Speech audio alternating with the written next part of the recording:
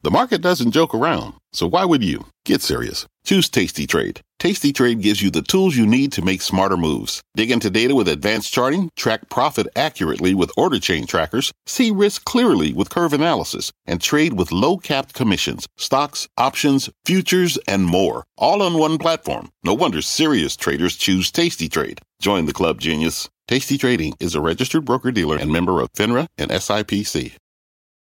I'm Deirdre Boza, and you're listening to CNBC's Tech Check. Our show is live weekdays at 11 a.m. Eastern. Listen in. Good morning and happy Tuesday. Welcome to Tech Check. I'm John Fort with Carl Quintanilla and Deirdre Boza. Day 2 of Cloud Week is a big one. You'll hear from the new head of AWS, Andy Jassy's successor, Adam Selipsky, in just a moment. Plus, be there or be square. Why Bank of America says Jack Dorsey's departure from Twitter will do wonders for his other company. And finally, a short-lived rally, tech coming off its best day since May, but falling again this morning with the rest of the market over COVID uncertainty. Apple, the only big stock that I'm tracking that's significantly higher. Plus, we'll get an update from the Fed chair. Dee? Oh, Carl. You're right, John. Big leg lower here now. Dow down almost 560 points. We're going to start our feed with the markets. As we said, stocks are dropping on those comments from Fed Chair Powell and his view. It is appropriate to consider wrapping up the taper of our asset purchases perhaps a few months sooner. Who better to break it down for us than our senior markets commentator, Mike Santoli. Mike?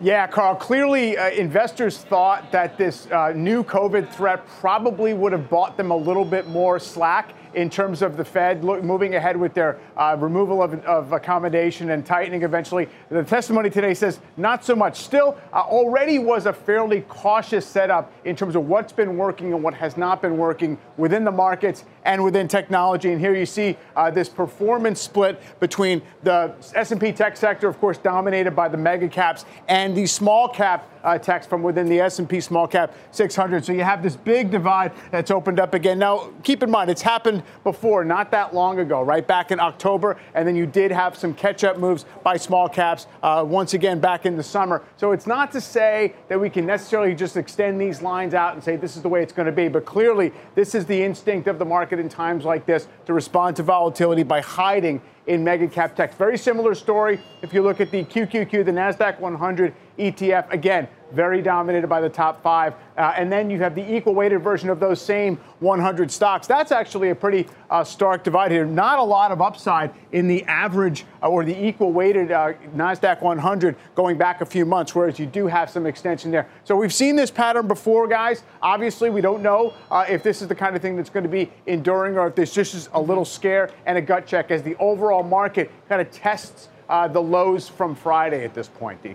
Yeah, Mike, and what we're seeing is sort of different than what we saw Friday when concerns over the variant first hit markets. There was that sort of clear stay-at-home versus the reopening trade. Today, you see shares like Zoom and Peloton. They are lower. And ever since we heard from Powell, and he sounded a little bit more hawkish, we're now seeing tech underperform somewhat. So a bunch of different factors playing into today's session.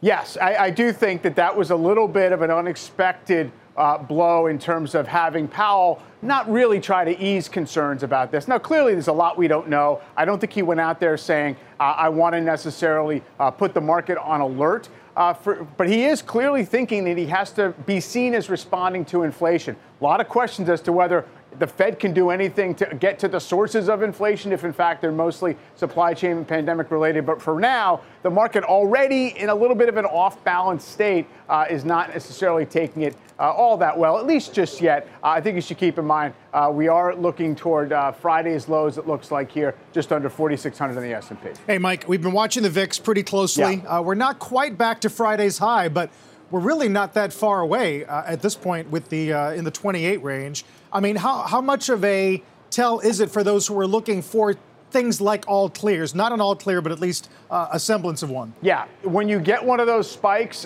it's sort of negated if the VIX kind of pops by, let's say, 3 or 4 points as it's doing right now. I wouldn't say negated, meaning all of a sudden we have to spill lower, but it's not telling you that you've reached peak fever. But also, I don't think it's necessarily as much of a leading indicator. It does show you there's a hedging instinct. It shows you that it's a bit of a slippery, uncertain moment in the markets, people feeling like they don't necessarily have confidence in the trend. I'm looking at things much more like how the market responds. If we break to a new low, you get back toward the 50-day average of the S&P is like 45.30s in that area. That was also the September 2nd high. It seems like a lot of people would be focusing in on that to see if that's an area where you get a little traction if we get down there. Yeah, and over the last few moments, Mike, we've seen indexes come off their lows a little bit. Thanks for that. And let's stay with the current market dynamic stocks. They do remain lower across the board. Tech was outperforming after those Powell comments actually slipped lower than the Dow and the NASDAQ. Here to talk M&A, IPOs, valuations within the sector, Wells Fargo Chairman of Global Internet Investment Banking, Bob Peck. Bob, good morning to you. What did you make of Fed Chair Powell's comments last hour? Did they surprise you at all in terms of its hawkish and potentially speeding up the taper? What does that mean for tech stocks? Yeah, first of all, thank you for having me. It's great to be back on the show. My first hit since joining Wells Fargo, so very excited to be here. As far as the comments and what we've been seeing, I think you want to pull the lens back just a little bit first. The first thing to realize is, the S&P is up 23% this year or so, NASDAQ up 21 or so percent, and that's coming off years since pre-COVID, up 60% for the NASDAQ and 40 for the S&P. So you've had a tremendous run here. And obviously investors are thinking a lot about inflation, the new variant, but really going after growth and new TAMs and new opportunities. And tech has outperformed the S&P over the period since pre-COVID, as well as this year, as well as you see investors looking for new growth parameters they can get and new capabilities they can't get in the non-growth sector. So I think you're going to see tech continue to outperform here. You've heard us talk before about the COVID bucket or the work from home bucket. COVID being collaborative software and security, online commerce, video gaming, in-home services and delivery. What's amazing when you look at that bucket is, yes, it's up 140% from pre-COVID levels and 250 from the bottom, but still up 15-20% this year, trailing the S&P a little bit, but still doing strong. So I think you'll see investors continue to look for new tech ideas. Right, that COVID basket and some of the darling names in that basket saw a huge run last year, but as you said, they've come off their high. Where do valuations stand from your point of view? I know you said that you think that some of the COVID accelerated themes will continue into next year. Is that the case if we get a sped up taper and rising interest rates next year? Yeah, well, when you look at valuations, let's look at the S&P just in general, you can see that the PE ratios are up a couple of turns, right, from the high teens to the low 20s. Same, by the way, with revenues and EBITDA, up a couple of turns. What I think is interesting is you look at throughout this year, those multiples have been very stable, right? So they increased going into 2021, but have been stable sort of throughout the year. And more importantly, throughout the year, starting in about April, you start to see a lot of earnings revisions to the upside, right? So you've had earnings growing faster. So therefore, when you look at these numbers on a growth adjusted basis, you're looking at pegs around 1.3 or so, which is lower than where it was at the end of 2019. So I don't think you're seeing valuations get egregious. I do think you are seeing investors being discerning, looking for particular names where they see recurring revenues, large TAMs are going after disruptive ideas, and really trying to pick the names they want to be a part of. Hey, Bob, it's John Fort. Welcome. I think it might be a stretch, though, to say that even at the end of 2019, the valuations were seen as sober. So I wonder, how much do these new TAMs justify the new multiples? And is there going to have to be a lot of M&A in 22 consolidation-wise to fuel some of these names that are going to continue to be successful, perhaps? Yeah, it's a great question. And just putting it in perspective, those pegs of around 1.3, once again, looking at it at growth adjusted, puts you easily in line with where you were in 2018, 2019. So it's really the growth aspect there. And once again, I think they'll be on a case-by-case basis, right? What is the actual TAM you're going after? Is it EV? Is it Internet of Things? Is it AI? What exactly are you targeting? M&A, though, you raise a really good point. So as you probably know, we have 4.7 trillion of M&A this year. Globally, it's the all-time record in M&A. And in the U.S., we're on pace for about 2.3 trillion.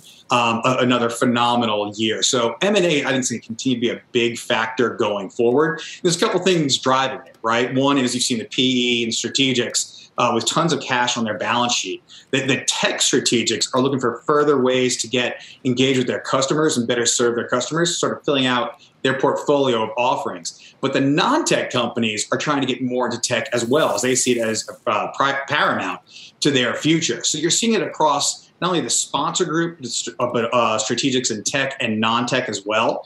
And when you look at the premiums that have been paid so far, pretty consistent with the past in 25% or so premiums. So not egregious. I think the big question there on the tech side of things will just be, what can the large tech players do?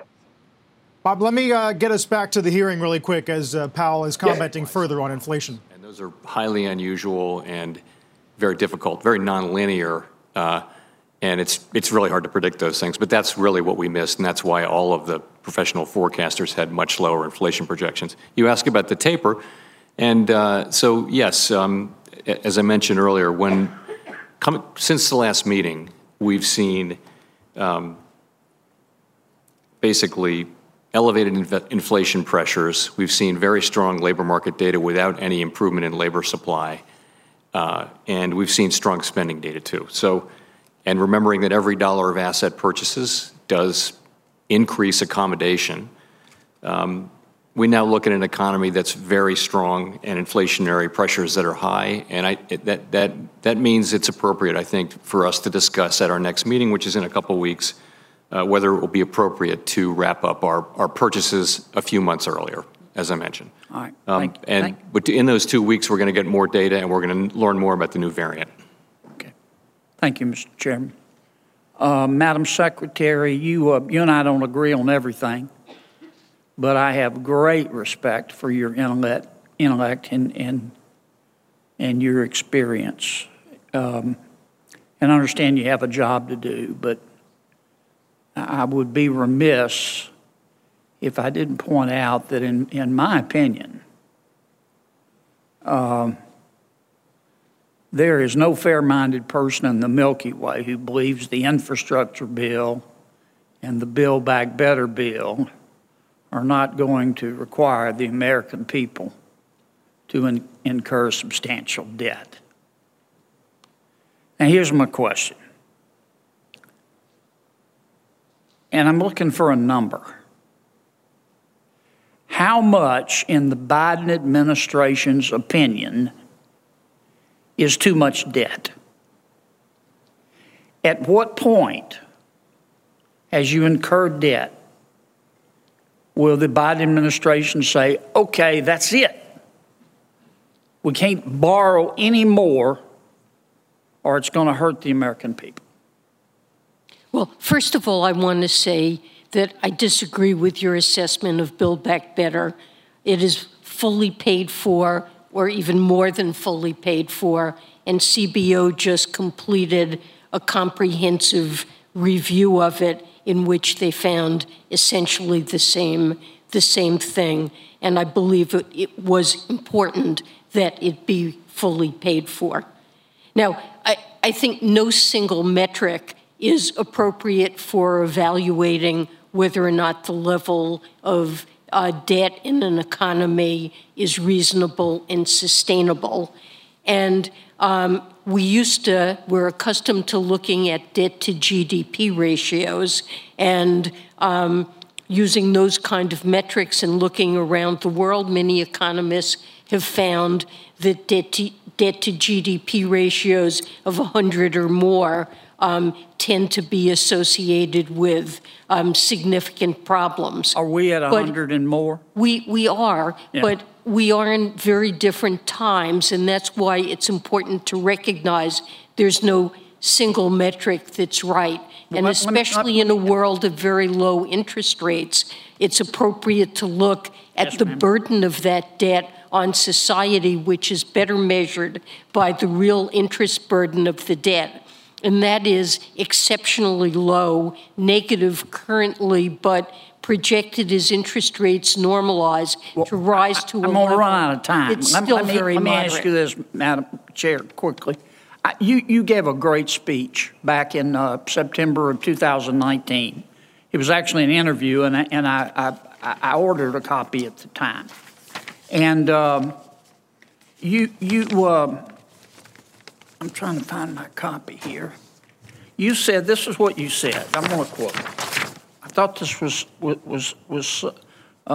such a wise statement. You said the former Fed chair said she is not worried about the debt to gross domestic product ratio in the United States right now, but added, and I quote, "I'm worried about the trajectory of where it's going. It's not stable. We're not living within our means right now. Debt's going to escalate, and that's going to create problems down the road. But then most important is the demographic wave that lies ahead of us is going to essentially, over the next 30 years, double spending on 3 programs, Social Security, Medicare, and Medicaid as a share of GDP. And the increases, both because of the aging population and on the healthcare side, medical expenses, those things put us on a trajectory of a completely sustainable budget path. Now, that was when the debt was $17 trillion. It's $29 trillion. You're going to add trillions more through the Build Back Better. Why is that not true today? Well, I want to repeat again, Build Back Better is fully paid for and will not add to the debt or to deficits. Right. And in fact, you and I just don't agree reduce on that. it. Understand. CBO certainly agrees with what I said. And I mean, we do have problems eventually in financing Medicare and Social Security, which need to be addressed.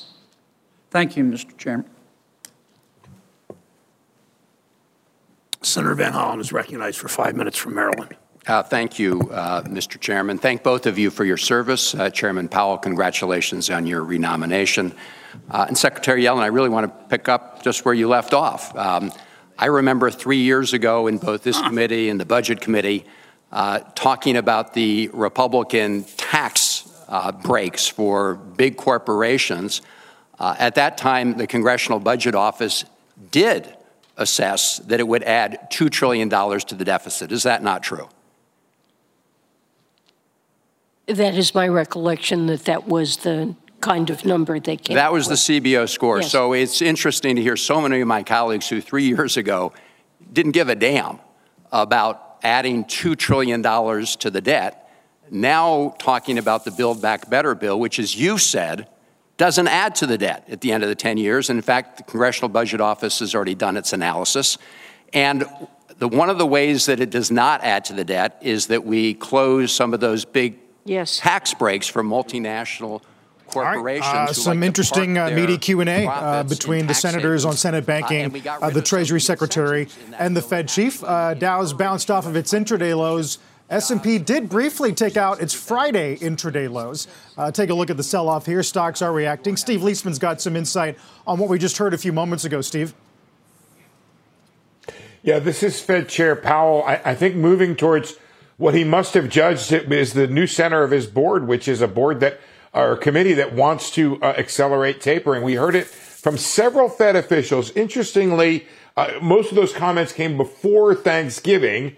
And then even on Friday, Raphael Bostok, the Atlantic Fed president, still seemed to suggest that he was okay. And that's when we got the news about Omicron. Still seemed to suggest it was okay. What Fed Chair Powell said today is that he thinks the Fed ought to discuss an accelerated taper. Now, he did say we're going to get more information on the new variant over the next 2 weeks.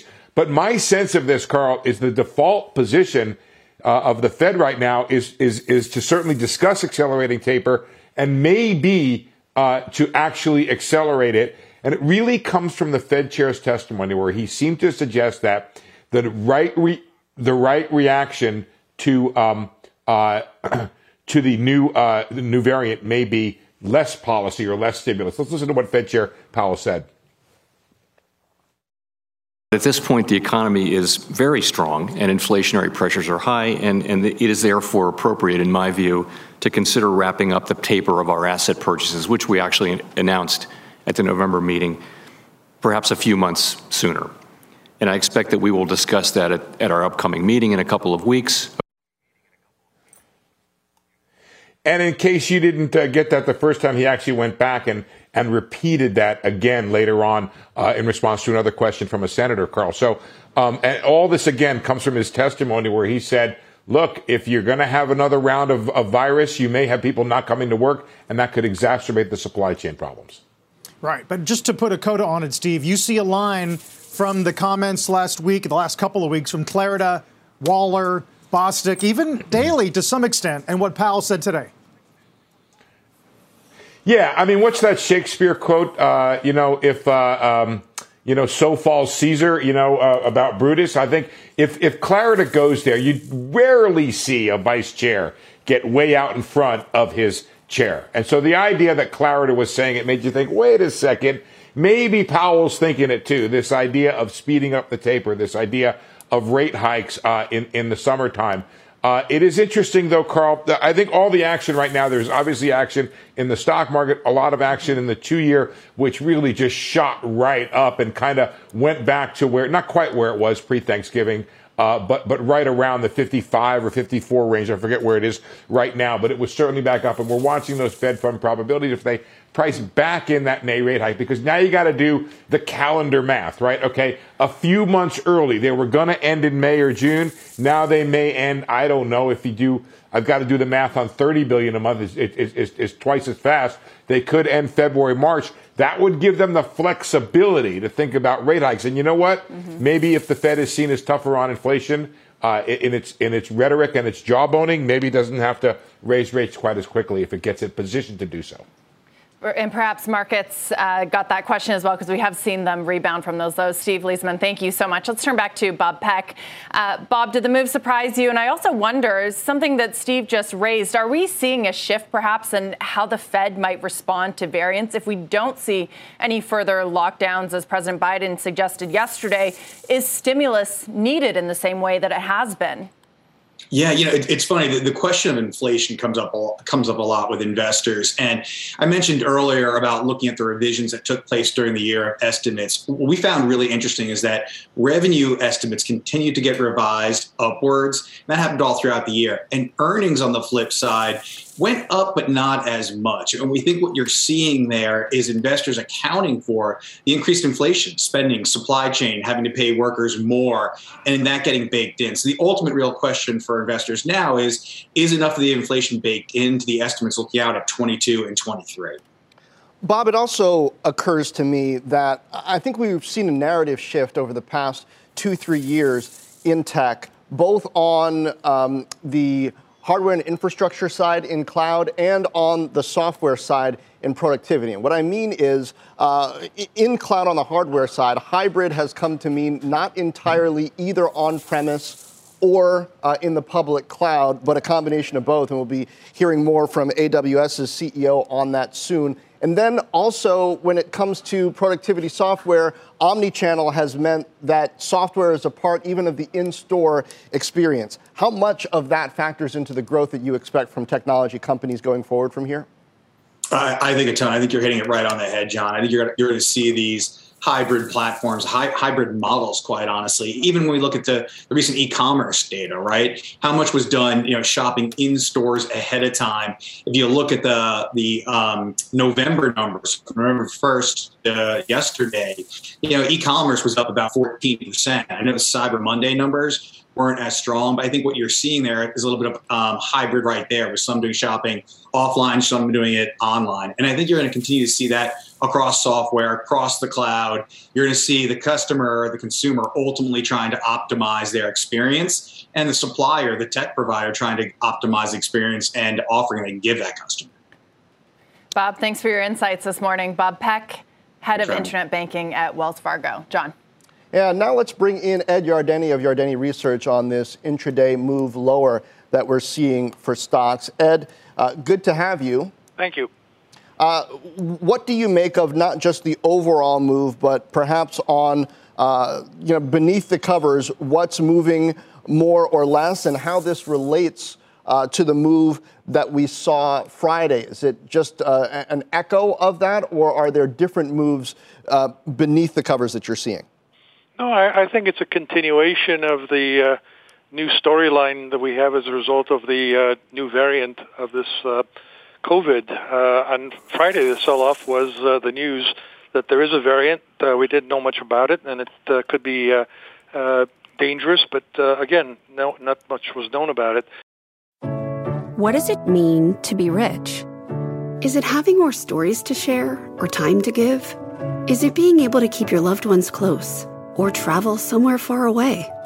At Edward Jones, we believe the key to being rich is knowing what counts. Your dedicated financial advisor will take a comprehensive approach to your financial strategy to help support what truly matters to you. EdwardJones.com/findyourrich. Edward Jones, member SIPC. This podcast is supported by FedEx. Dear small and medium businesses, no one wants happy customers more than you do. That's why FedEx offers you picture proof of delivery, packageless and paperless returns, as well as weekend home delivery to 98% of the U.S. on Saturday and 50% on Sunday. See the FedEx service guide for delivery information. FedEx Ground service is also faster to more locations than UPS Ground. See what FedEx can do for your business. Absolutely, positively FedEx. They are talking about the variant now, and a question to Powell, so we want to go back to the hearing. Sure. Another onslaught of a virus. We took the first wave. Now we're dealing with subsequent waves that are variants. So at what point do we just get back to a more normal execution of Fed policy that's not influenced by maybe the next threat, as if it's suggesting we're going to go back to where we were last year? I don't believe that most people think that we would treat a variant the way we had to treat this new virus that's among us. So at what point can we get away from seeing the market, seeing the Fed appear to react based on and implement policy that looks more like what we had to do last year with something new affecting our economy? So we're not thinking, and I'm not thinking, that the effects on the economy will be remotely comparable to what happened last March with the shutdowns, or that there will be additional shutdowns. We've tried to adapt. We're focused on maximum employment and price stability, and we've tried to adapt our policy as we've moved along. We'll continue to do that. And, part of the world is, I agree with you, we're going to see this disease being around probably for a long time. I think the economic effects over time will diminish. We have to be humble about our ability to predict this or to really understand. But we're not at all thinking that we haven't made progress on the economy, or that, as you suggest. Well, I think it'd be helpful for the administration to maybe be more specific to the American people to understand that COVID's going to be among us. It's a new virus. It's going to be here. We have to deal with it. We can't have talk or expectations that we would in any way react the way we did last year. Last year, rightfully, but now we have to deal with the fact that it's among us. Secretary Yellen, I'll have to, first, I'd like unanimous consent for a Washington Post fact check on the economists, the Nobel winners that President Biden has cited as the Build Back Better plan actually being non-inflationary. I think if you read further into the letter and you hear other comments by those economists, they say that longer term, it may reduce inflation, but shorter term, it may increase inflation. And so rather than drilling down on a question, my time has expired. I'd like unanimous consent to submit the fact check, and just to say, Secretary Yellen, I think that there are laudable goals in some of what's put into the Build Back Better plan, but I don't think that they're sustainable. I think that the way that they've been passed out of the House are problematic, and I tend to agree with Senator Kennedy that we've got other pressing problems, promises that we've already made to the American people with respect to Medicare, Medicaid, Social Security, that are promises that we've already made, that if we continue to add more and more stressors on our debt and our deficit, those are going to be promises that are broken. And then once we get that on sound footing, maybe we should consider other ways to help others. Without objection, so ordered. Senator Warren from Massachusetts is recognized. Thank you, Mr. Chairman. So as you know, in the early 2000s, the Fed stood by and failed to use its authorities to regulate and supervise the biggest banks in this country. And the result was a financial crash that cost millions of families their jobs, millions their homes, millions their savings. That's why I believe that vigilant regulation is an essential part of the Fed's job. Chair Powell, you recently stated that it would be appropriate, quote, for a new person to come in and look at the current state of regulation and supervision and suggest appropriate changes, end quote. Is that still your position? Yes, it is. The press also reported this as your agreement to defer to the vice chair for supervision. So I want to ask you a specific example of how that deference would work in practice. If you're confirmed, and if the new vice chair for supervision suggests a regulatory action that you disagree with, will you bring that matter before the full Federal Reserve Board for consideration? So let me just say that what the law does is the law gives the vice chair for supervision the authority to set the regulatory and supervisory agenda. And I would expect to have a perfectly normal, good, constructive working relationship with a new vice chair for supervision. I would not see myself as stopping those kind of proposals from reaching the board, since the law seems to indicate that that's the job of the vice chair for supervision. Good. I'm just trying to be clear on your understanding of it. So you would bring that before the full board for consideration, even if you personally disagree? You know, that'd be my general intent, yes. Okay. I can't cover every possible conceivable situation, but yes, that's my understanding of how this is the only other office that has specific legislative grant is the vice chair for supervision, and that's what the job is. Okay, I appreciate that. So you're saying you would do it, and you would actually feel like you were legally bound to do it? I'd say that the law, that's how I read the law. Okay. If the vice chair for supervision recommends a regulatory action with which you disagree, such as undoing a rule that Vice Chair Quarles brought forth and that you voted in favor of it, what does it mean to defer under such circumstances? I just want to understand your thinking here. I don't think I used the term defer. You mentioned that was a press report. Yeah. You know, we're a commission structure. The person is not the comptroller of the currency, where they're the sole voice. Every vice chair for supervision and those who held the job before there was a formal job, they have to convince the other members of the board, and that's how it works, and that's how I would expect it to work going forward. And I appreciate that, but your specific language was that you would respect that authority, which is, I believe, why many in the press interpreted that as defer, and that's why I'm trying to understand what respect that authority, those were your words, means. You know, I would say a couple of things. First, respect the authority to bring these proposals. I also think a person who arrives nominated by the president, confirmed by this body, with particular views, I would say that person is entitled to a degree of deference, but I wouldn't overstate that. The person still will have to convince the members of the board to vote for whatever that person is proposing. Okay, and then if I can, just one more example. If the person in this role proposed new capital requirements to incorporate banks' exposure to climate risks, would you vote for that?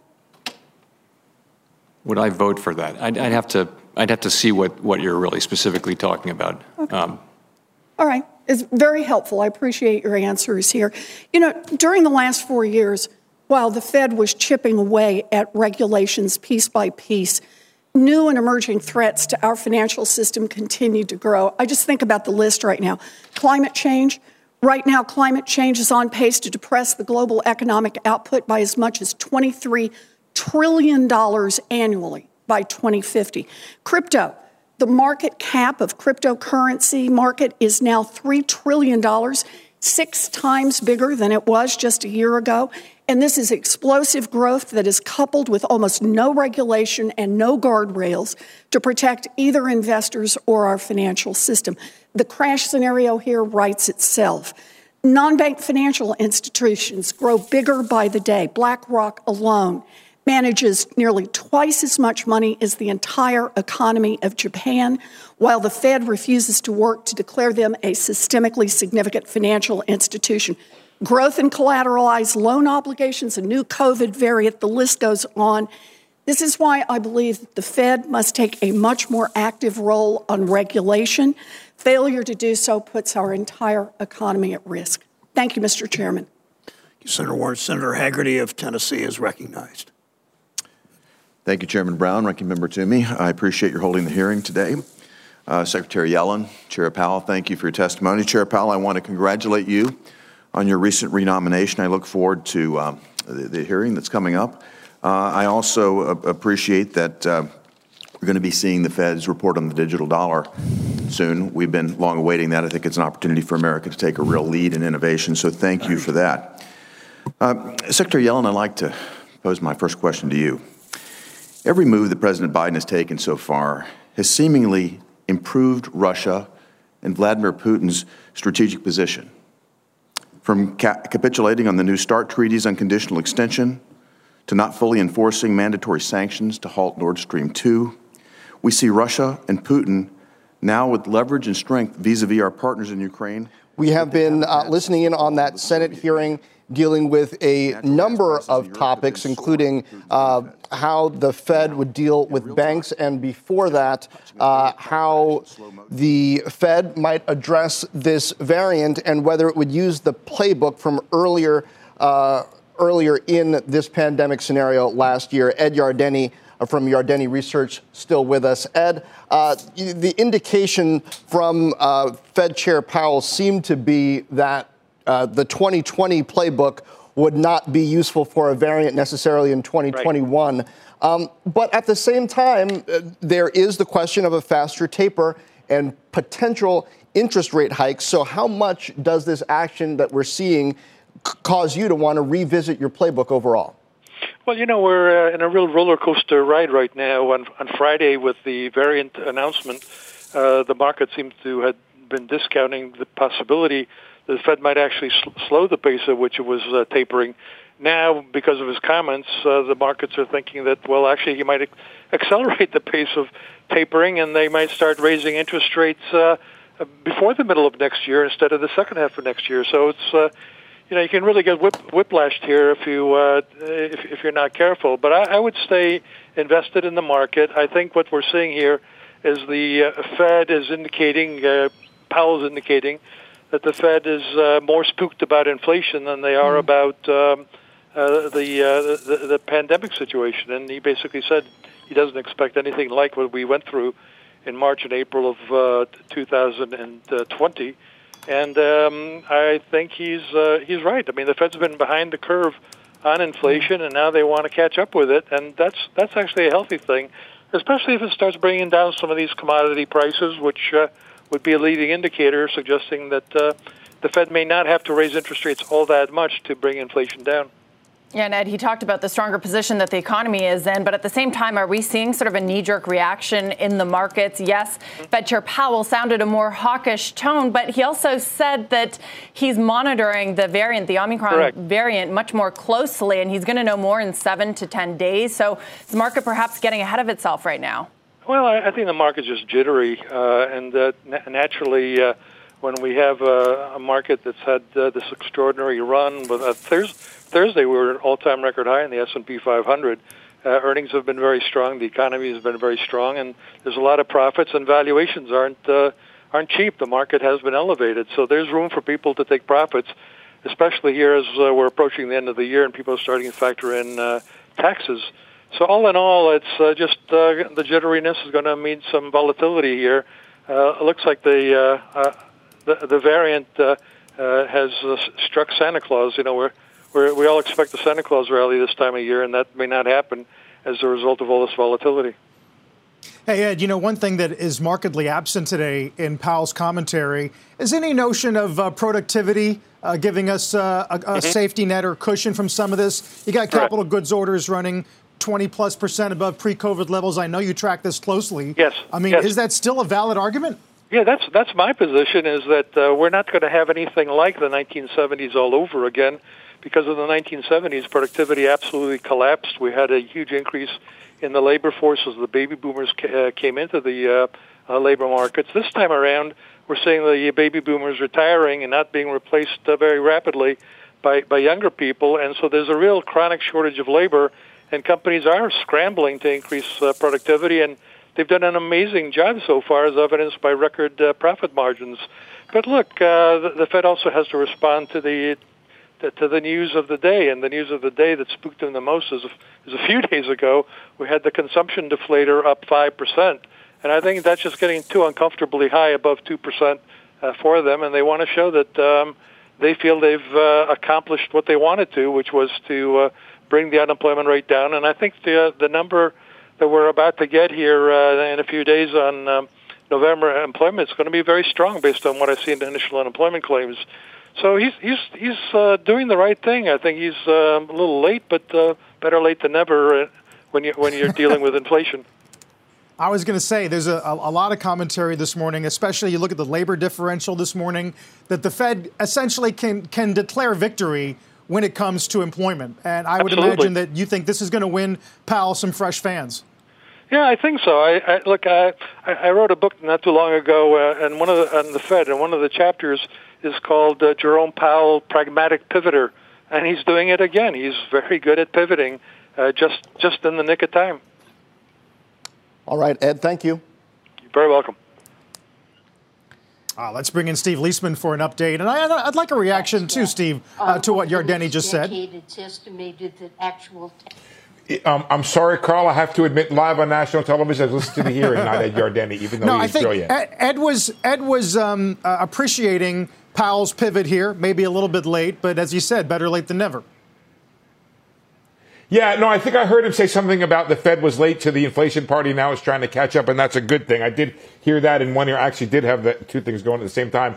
But listen, this is a surprise. He is surprising markets here by saying he believes the Fed ought to indeed consider easing back more quickly on stimulus to the economy. The market was focused over here on the issue of the virus. He's talking about the inflation problem in response to a question. He said in Senate testimony, let's play it again. He said for the first time that the Fed should consider accelerating its taper. Is very strong and inflationary pressures are high, and it is therefore appropriate, in my view, to consider wrapping up the taper of our asset purchases, which we actually announced at the November meeting, perhaps a few months sooner. And I expect that we will discuss that at our upcoming meeting in a couple of weeks. So, Carl, that came after his comments earlier in the day that maybe the right answer to another round of or another wave of this virus is possibly not to provide more stimulus, but to take it away because people could decide not to go to work. That could make the supply problems worse. You'll note that during the hearing, he did say that the big thing that the Fed missed was the supply bottlenecks, and that's the thing that's led to more inflation. So the idea that they would provide stimulus, increase demand while you still have a supply problem, that could be exacerbating the inflation problem.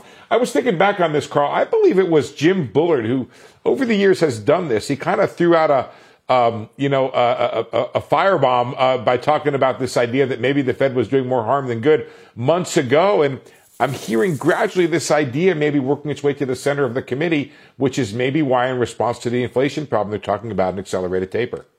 Okay. To your point, Steve, I think Yellen is discussing supply chain right now. Let's listen in. Ships waiting for many days to be able to offload their containers. They've agreed to remain open 24/7, which they're now doing. And also, the administration has worked with major retailers that were leaving containers for long periods of time on the docks without picking them up to make sure that they begin to expedite movement of those containers away from the ports. In other areas, in Savannah, the president has worked to establish locations away from the ports where containers could be brought, moved, and deposited to create more room at the docks to keep cargo moving. And so there are just a wealth of interventions and working really with private sector. These are private sector participants that are responsible for the supply chain, but bringing together parties.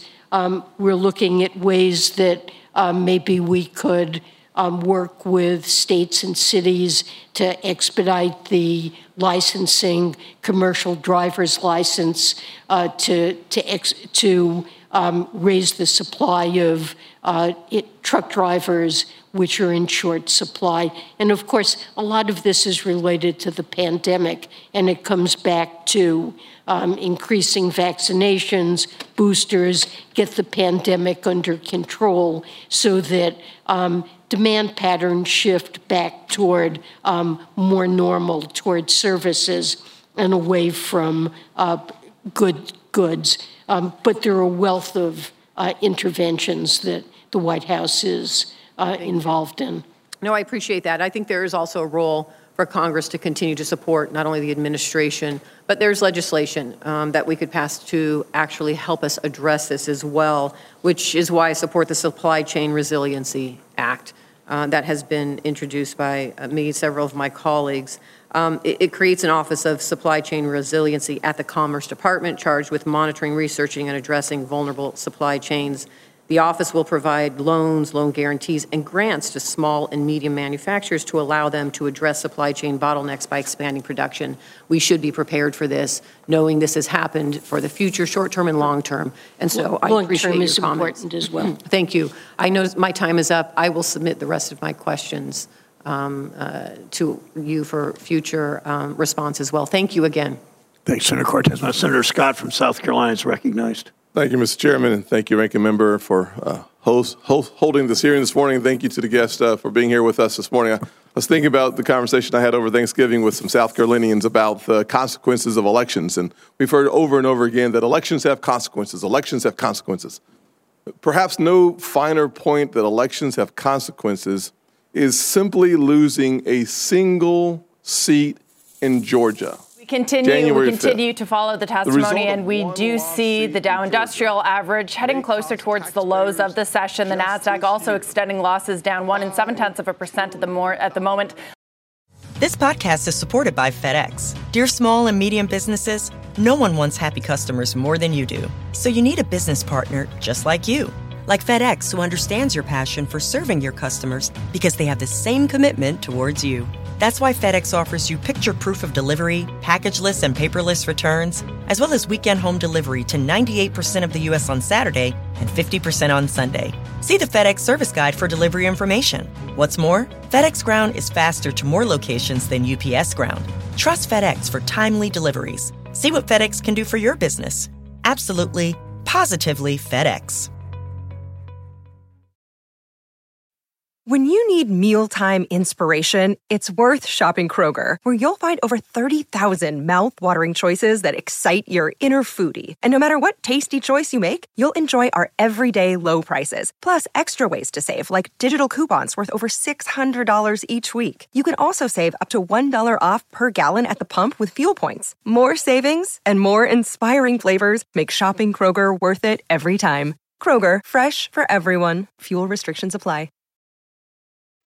Let's bring in Megan Hsu, Head of Investment Strategy at Wilmington Trust Investment Advisors. Megan, Powell's tone perhaps surprising, but markets, they were already shaky on these variant concerns.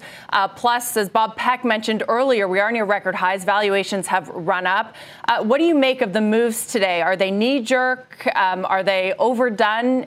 What do you think going forward? Well, I think that what's happened with the Omicron variant is that it's really blown open a wide range of possibilities for the next few months. And I think what we're hearing today from Chair Powell is that there's also a wide range of possibilities for monetary policy. And he has really done, I think, a phenomenal job of trying to telegraph what the Fed is thinking, what they're likely to do, particularly when it comes to the taper, so that it's not an alarming event. And I think he did a very good job of that in starting liftoff for the taper, rather. But going forward, I think it serves markets well to increase optionality. And I think that's really all that's going on here. I think there's been a loud chorus in terms of an acceleration of the taper, perhaps an earlier start to rate hikes. And Chair Powell is acknowledging that and really letting the markets know that there is a possibility of an earlier start to taper, an earlier liftoff of rate hikes. We continue to believe that the trajectory of rate hikes is more important than the date of liftoff. And I think that what you could see is that this ends up being better for markets if there is an earlier start to hiking rates, but a shallower rate hike cycle. That's a better outcome for markets. And so I think we're trying to all digest this. Higher and wider range of possibilities means more volatility. You're now looking at perhaps a slowdown, but also maybe higher rates. So you're going to probably be hitting the market from both ends, which I think is what we're seeing today in terms of cyclicals. taking it on the chin, but also tech selling off as well. So you're talking about perhaps earlier but shallower rate hikes. Steve Liesman brought up the idea a few moments ago that if the Fed tapers more quickly, that could actually afford it more time to push off rate hikes. Is that a possibility as well? Would that be positive for the markets? I think it would be positive in the sense that you might have get the taper out of the way so that that's one less thing that we add to investor uncertainty. And then just focus on rate hikes, perhaps giving more time to delay. I think it's probably more likely, in my view, that if we get an earlier end to the taper, we're probably also seeing an earlier liftoff. But again, that doesn't mean that the Fed has to be much more aggressive. We're baking in about one hike per quarter with a terminal Fed funds rate of around 2, maybe 2.25. And I think that is an environment where the market can continue to do well. We think the economy continues to be supported by 3 important pillars: the consumer, CapEx, and a very important inventory restocking cycle that's already taking hold. So we're watching all of that, and we think that the economy can withstand it, but certainly the Omicron variant creates a lot of uncertainty over the next few months. Megan, how do you factor tech into that? Because there are all kinds of arguments out there that tech is in itself, particularly certain kinds of technology, deflationary. And it certainly seems that investors are turning toward some of those, say, software names and productivity names when this uncertainty occurs. So how does that factor in for you? Yeah, absolutely. We've definitely seen a strong positive correlation between cases rising in terms of COVID-19 and tech outperformance. And so I would think that would be in play here, particularly as we see maybe some just further doubts sown in terms of those reopening sectors and consumers getting out there to do different activities, to travel, a lot of the reopening type of plays. I think that tends to benefit technology because it means that tech, that productivity, that hybrid, that lifestyle is certainly with us for the time being. I think what might be a little bit in question over the next few days is, as I said, if we're talking about a rising in cases in terms of the Omicron variant, but also a perhaps more hawkish Fed, that does create a bit of a, which one wins out. And I think it's just going to add to more volatility. We still like areas of technology. We're neutral overall. And I would definitely avoid those highest flying, most overly, or most highly valued, debatable, I guess, whether they're overvalued, but those most highly valued pockets of technology. There's still a lot of value if you look in some of the social media platforms, the ad-based, the cloud platforms. We still like those areas of technology over a 3 to 5 year time horizon. It's interesting talking about the comments today about tapering. Historically, Powell has taken great pains, Megan, to separate the notion of a taper from the notion of higher rates. He hasn't really been as clear in separating those two today. Well, I think that in all else equal, they would be separate. But in the current inflationary environment where the last inflation print was over 6% and there's concerns that will stay elevated or continue to rise, not our base case, but certainly upside risks to the inflation outlook. I think when you're looking at that backdrop, it becomes much harder to separate the end of taper and the start of rate hikes, because the only reason, in my view, that the Fed would be accelerating taper at this point is because inflation is so much of a concern that they really want to give themselves the option of hiking rates. So I don't think it is set in stone that when the taper ends, whenever that might be, the next immediate move has to be a rate hike, but it's certainly more linked today to give, again, just coming back to that optionality. I think Chair Powell is a fairly humble person, in my opinion, in recognizing the uncertainty and certainly the fact that inflation has been more persistent and higher than many people first expected when we thought of it as transitory.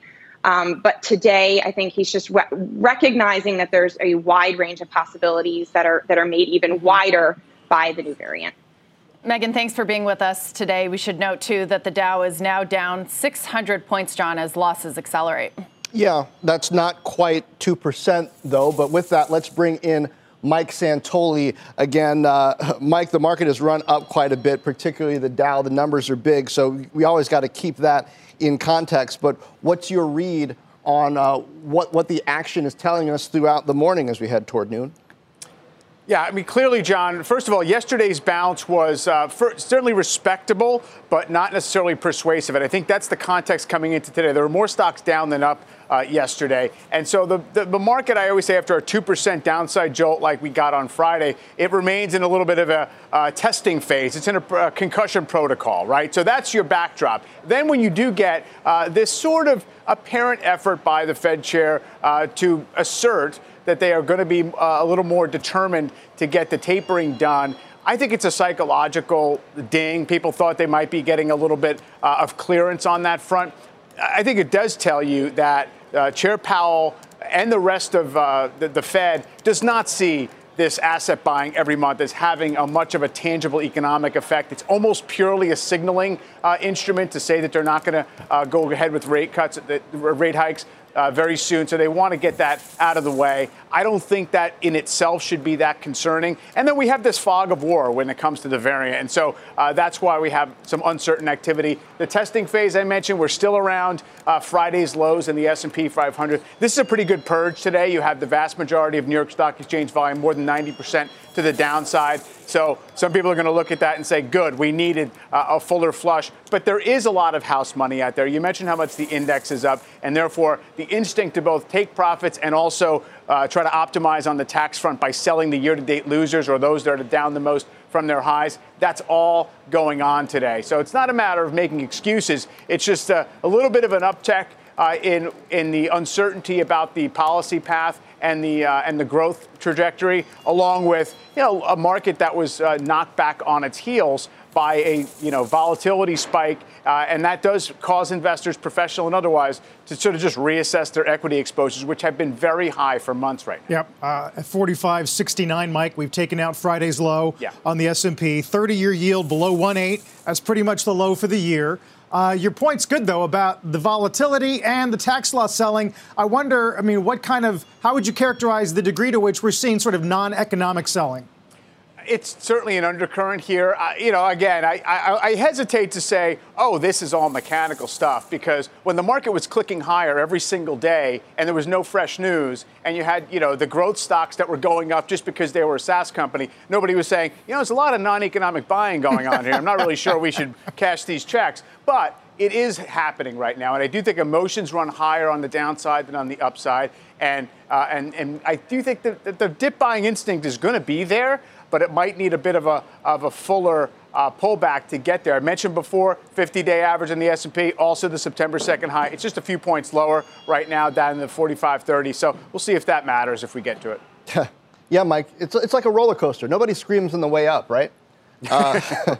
Joining in now is Krishna Memani, Lafayette College Endowment CIO. Krishna, help us think through what we see happening in the market this morning and in the context of what we saw happen on Friday. How much of this is new information that's causing you to rethink how you look at a portfolio, and how much of it is emotional? Well, it's really not emotional. It's the markets are reacting to a new factor in the marketplace, which is the new variant.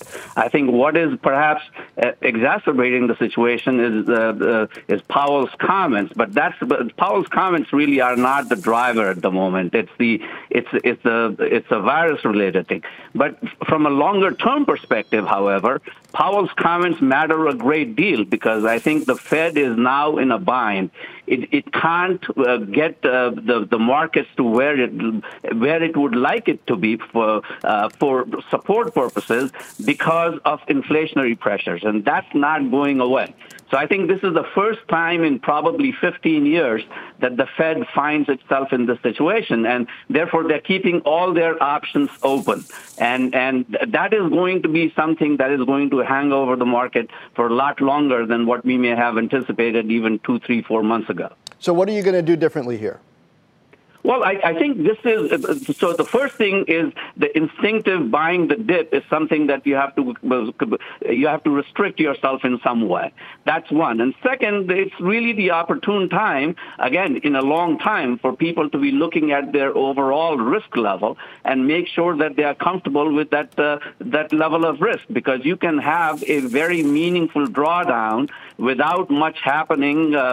If we get some news on virus, or somebody comes out and says something with authority, the markets can react to that. So having a good handle on your risk rather than trying to buy the dip, I think that's the overarching thesis at the moment.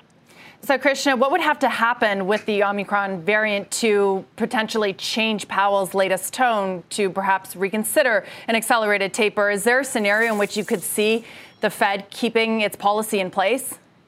Well, I think the accelerated taper is pretty much given. So the real question is, when does the Fed raise rates? And for that, we probably have 6 months of time in terms of, for the virus issue to play itself out. But I think we will have a good handle on the situation, at least for the interest rate outlook, relatively quickly once we have some idea within people, let's say in a few weeks, as to what the hospitalization rate and mortality rate of the new virus is. If we get beyond that, I think what the interest rate markets are telling you is inflationary problems from a longer-term perspective will probably go away, but not anytime soon. And that's the dichotomy that we have to deal with. Krishna, thank you. As we continue to watch these markets, overall, the indices have been selling off. We were near session lows, a little bit off of that, Carl. And, it's interesting just looking at tech. Apple still up better than 1%. It's the one sizable stock I see that's doing that. Yeah, mega cap tech, definitely the only thing working in specifically Apple D in a tape that's almost uniformly red. Yeah, these names sort of seen as tech value. If you think about that taper being accelerated and potentially interest rates rising sooner than expected, they have held up, Carl, over the last few weeks and months better than some of the stay-at-home names, those growth momentum names that we've been watching so closely. So we're at levels right about the low from Friday. We'll keep an eye on energy. Oil briefly got below 66. Which is interesting. That's about almost a $4 drop. And of course, Powell, to his point earlier, we still got a lot of data headed our way. ADP tomorrow, the jobs number on Friday, some PMIs in there as well, along with earnings. Don't forget CRM tonight and Benioff on Mad Money. You've been listening to CNBC's Tech Check. You can always catch us live weekdays at 11 a.m. Eastern. This podcast is supported by FedEx. Dear small and medium businesses, no one wants happy customers more than you do. So you need a business partner just like you. Like FedEx, who understands your passion for serving your customers because they have the same commitment towards you. That's why FedEx offers you picture proof of delivery, packageless and paperless returns, as well as weekend home delivery to 98% of the U.S. on Saturday and 50% on Sunday. See the FedEx service guide for delivery information. What's more, FedEx Ground is faster to more locations than UPS Ground. Trust FedEx for timely deliveries. See what FedEx can do for your business. Absolutely, positively FedEx.